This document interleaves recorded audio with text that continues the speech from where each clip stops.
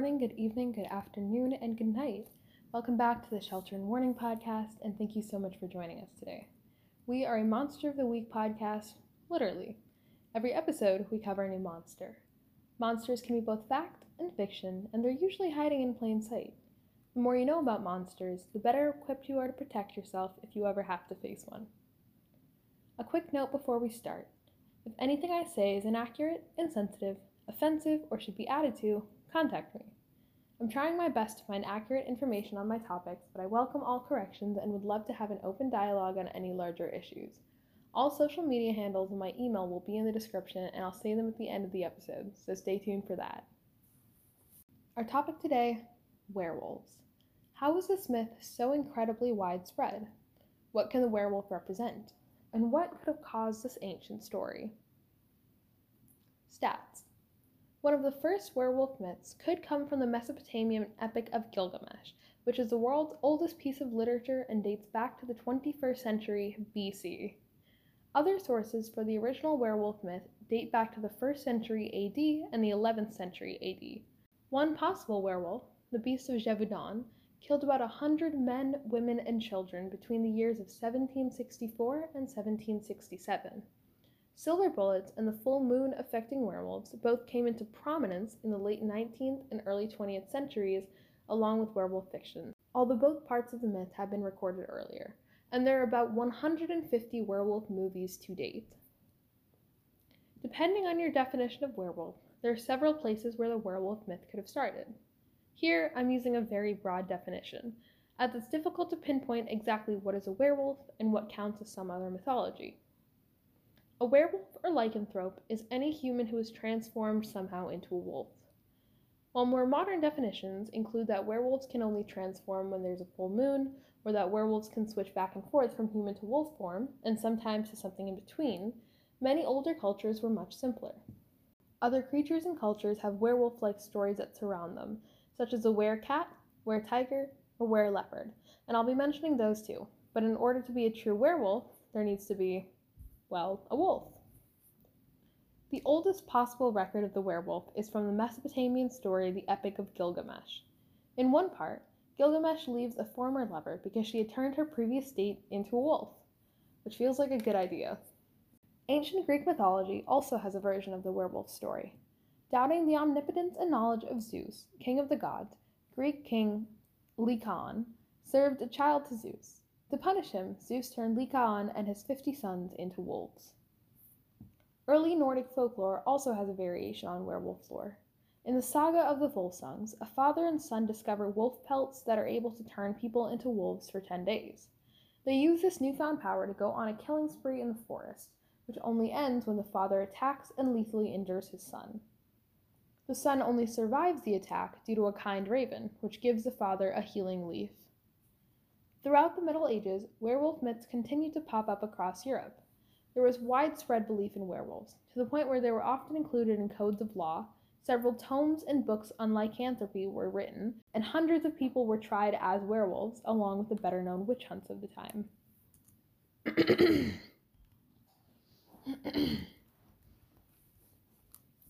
However, many of these so-called werewolves are theorized or proven to have simply been serial killers in disguise. Pierre Bergot and Michael Verdun, two Frenchmen, brutally murdered children and confessed to having an ointment that turned them into wolves, which they'd received from the devil. Gilles Garnier was another Frenchman who lived at the same time as Bergot and Verdun. He, too, claimed to have an ointment that turned him into his wolf, and in his wolf form, killed and ate children. Garnier was burned at the stake for his crimes and for his admittance to being a werewolf, as fire was considered one of the only ways to kill them. The Bedburg werewolf is another example of a killer being accused of lycanthropy. Peter Stubb was a wealthy farmer in Bedburg, Germany, who was accused of being a werewolf by hunters who allegedly saw him transforming from wolf to man. A rash of gruesome killings in the area had led to townspeople believing a werewolf was loose, and Peter was charged with lycanthropy and murder. After several hours of torture, he confessed to the killing and eating of animals, men, women, and children. He also claimed to have had a magic belt that allowed him to turn into a wolf. Unsurprisingly, the belt has never been found, and historians to this day debate his guilt and his innocence. Another potential case of the werewolf is the Beast of Gévaudan. Between the years of 1764 and 1767, about 100 people were killed in the rural area of Gévaudan, France. Many believed it was a wolf or other large creature, but there was also a large part of the population that believed the beast was a werewolf. The beast was described as like a wolf, yet not a wolf, and its victims called it massive, with qualities of a panther, eagle, and deer. The beast went after children and young women, with the occasional lone male victim, and it was an ambush hunter, usually attacking in the early morning or late evenings. Theories for what the beast could have been include extinct animals, such as a bear dog or dire wolf. Many also believe the beast was actually a human serial killer, possibly one using an army dog to help carry out their attacks. Other plausible explanations include either a striped hyena or a young male lion that had escaped from captivity, a dog-wolf hybrid, a wolf, and of course, a werewolf. The last theory is only strengthened by the fact that the man who apparently killed the beast did so with silver bullets. There are several theories as to what causes lycanthropy. The more common ideas include being bitten by a werewolf or being born into a family of werewolves, while other myths include a curse, a magic item that allows a person to shift into a wolf, or simply a scratch from the werewolf. Non-European cultures also have their own versions of werewolves that are often based on who the large predators are in their part of the world. Were hyenas are a mythical creature from across Africa, where tigers exist across India and Indonesia along with other parts of Southeast Asia, and where pumas, along with were jaguars, are present in South and Latin American folklore. The idea of a werewolf, like many mythological creatures, is decently widespread, and many cultures have their own versions. One reason for how widespread this myth is deals with psychology. Up until very recently, large predators such as wolves, tigers, hyenas, pumas, and jaguars were massive threats to humans that we couldn't really fight against, and it makes sense that these fears would, over thousands of years, evolve into folklore and myth. There are also some health conditions that could have possibly caused or continued the myth of the werewolf. Now, before I go into these, I will say that none of these medical issues deserve the stigma or the negative associations that they often face, and the people who have these conditions already have difficult lives without being called werewolves on top of those.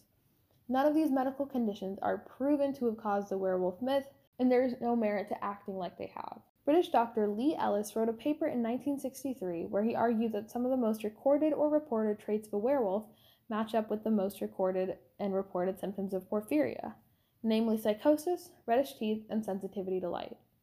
However, this has been argued against by many of his colleagues, as a large part of the werewolf myth is the wolf part, and porphyria doesn't account for that.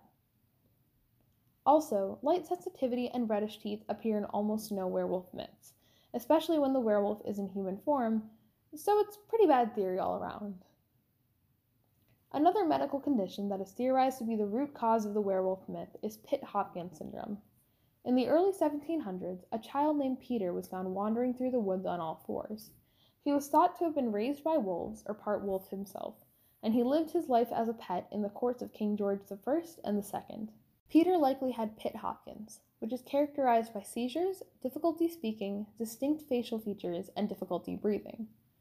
While some may have thought Pitt-Hopkins was a symptom that a person was a werewolf or raised by wolves, that was almost certainly not because of anything particularly wolf-like, and instead simply a way for people to explain symptoms and diseases away before they had the medical knowledge to explain and understand them. Pitt-Hopkins is not the cause of the modern werewolf myth. Rather, an individual who had Pitt-Hopkins was used to justify and perpetuate a werewolf myth that had nothing to do with him and really didn't have all that much to do with his disease. Other possible explanations for the werewolf myth include rabies, which comes from the bite of an infected wild animal and can, as some 19th century sources say, drive people mad. Hypertrichosis is a rare genetic disorder that causes excessive hair growth, and individuals with this disease could have been pushed out of society and considered werewolves. Finally, there's a rare psychological condition named lycanthropy that causes the victim to believe that they're transforming into a wolf or some other animal. This could potentially explain the serial killers and myths where perfectly ordinary humans believe that they are wolves. However, all of these conditions are extremely rare, and the werewolf myth is incredibly common across Europe. The most likely explanation is that the human psyche created a monster out of a common predator in order to make it scarier. And also, That's what human brains do. We create stories. Then, throughout history, as people would present with cases of the diseases mentioned above, or others would present with similar symptoms, they would be called or considered a werewolf, lending credibility to the myth. That's the most likely explanation for how folklore and the human brain work. Myths are almost never caused by one thing, especially one as widespread and varied as werewolves. Rather, they're layered and built upon themselves over centuries until they have a rich folklore behind them and several explanations that could all be plausible. Like the list of medical conditions that could have contributed to werewolf myths, the werewolf has come to symbolize several things in media and pop culture. In the 1940s, especially during World War II and right afterwards, werewolves grew to symbolize Nazis and Nazi Germany. This was intentional. Hitler was well known for his belief in mythology, such as the Holy Grail, numerology, and of course, werewolves. He believed in werewolves and regular wolves as a symbol of German strength and power. In fact, he named a group of paramilitary fighters werewolves, and their job was to distract and frighten the Allies and the Soviet Union, both of whom he was fighting on the Eastern Front of the war. The rise of the werewolf in horror fiction and cinema around the 1940s could likely be traced back to this. By using the werewolf as a callback to Nazi Germany, horror films had both a built-in villain and a subconscious note of fear to draw from. Werewolves can also represent the poor or working class in society. While vampires are depicted as remote and luxurious, often living in a castle and feeding on peasants or the working class, werewolves are usually just regular people. In fact, in many stories, one of the first indicators of a werewolf is missing livestock, usually chickens or goats, both of which are cheap, easy to keep, and have historically been animals that belong to the poor. Contrast that with the first sign of a vampire, which is usually missing small children or missing young women. In modern-day fiction, werewolves are especially likely to be portrayed as low income, especially when compared to vampires in the same story. Some common in-universe explanations for this include not being able to hold down a steady job due to the nature of a werewolf transformation, werewolves being considered more animalistic or uncivilized than vampires, the shorter lifespan for werewolves that's present in a lot of fiction, so they don't have as much time to amass wealth, and the fact that lycanthropy is often written as being hereditary, making werewolves have to provide for children and family, unlike most vampire stories, where vampires simply turn whoever they choose. Another thing that werewolves are often seen as representing is the queer community. As Philip Bernhard House writes, werewolves, thus, are a much greater threat to any enduring sense of identity. Werewolves are constantly evolving, usually on the edges of society, and that, combined with their ever-changing mythology and the fact that werewolves are not immortal, creates this idea of werewolves as a transgression to everyday society, and sets them up in the allegory to how queerness is reacted to and treated. Because both werewolves and many LGBTQ people exist outside of the rigid structures defined by the culture and society they exist in, both are treated in a certain way, and this leads LGBTQ people to have a kinship with the idea of werewolves. One major example of this trope in action is Remus Lupin from the Harry Potter series. By the way, I like J.K. Rowling just about as much as the next person does. Her history of violent transphobia, along with her long history of every other type of discrimination, are abhorrent. Lupin, however, was confirmed by J.K. Rowling to be gay in 2016, and his lycanthropy was said to be an HIV metaphor. Queer fans of the book rejoiced and were affronted in equal parts. On one hand, this confirms what many of them had already picked up on and believed. On the other, however, lycanthropy as a metaphor for HIV reinforced many of the worst stereotypes that surround the queer community, specifically gay men and those who are HIV positive. The only other named werewolf in the books is Fenrir Greyback, who takes a special pleasure in turning young children, and Lupin is seen as a good werewolf because he never acts upon his nature. This is almost word for word the stereotypes about gay men being pedophiles or preying on children, and the idea that being gay is fine, as long as you don't act on your urges. 1. Being queer is fine and beautiful and should be celebrated. Queer people are not pedophiles, they deserve to be able to express their queerness freely, and the fact that they were able to find representation in a latently homophobic portrayal of a character who the author didn't even acknowledge as a gay man until 20 years after the book was published is remarkable. 2. This example perfectly encapsulates the struggle that many LGBTQ+ people have with accepting the werewolf as a queer monster. For some, reclaiming a monster, and by extension, the idea of themselves as something that will perpetually be too scary or too much for most people, can be not only empowering, but comforting. For others, the idea of reclaiming a monster may seem like the antithesis of everything they've been working towards, and contradictory to their eventual goal of being accepted. Neither idea or perspective is wrong. There's never one single way to go about having a marginalized identity, and there's certainly never a wrong way to navigate a complex and fraught issue that deals with this identity. However, it is always better to be radically different than it is to try and seek tolerance or acceptance. Because in order for there to be tolerance or acceptance, there also needs to be a set of things that are not tolerable and not acceptable. And those goalposts are constantly being moved. At least if you're a monster, you get used to being hated. I hope this episode of the Shelter and Warning podcast entertained and educated you. If it did, please consider leaving us a rating or review on iTunes. You can find the Shelter and Warning podcast at Shelter and Warn on Twitter, at TikTok, Instagram, and Tumblr at Shelter and Warning Podcast, or contact us through email at shelterandwarningpodcast@gmail.com. Full transcripts of our show, along with a list of all of our sources, are available in our Google Drive. Once again, if there are any corrections or additions that you would like to make, contact me and I will do my best to address them. Thank you so much for listening, and good luck.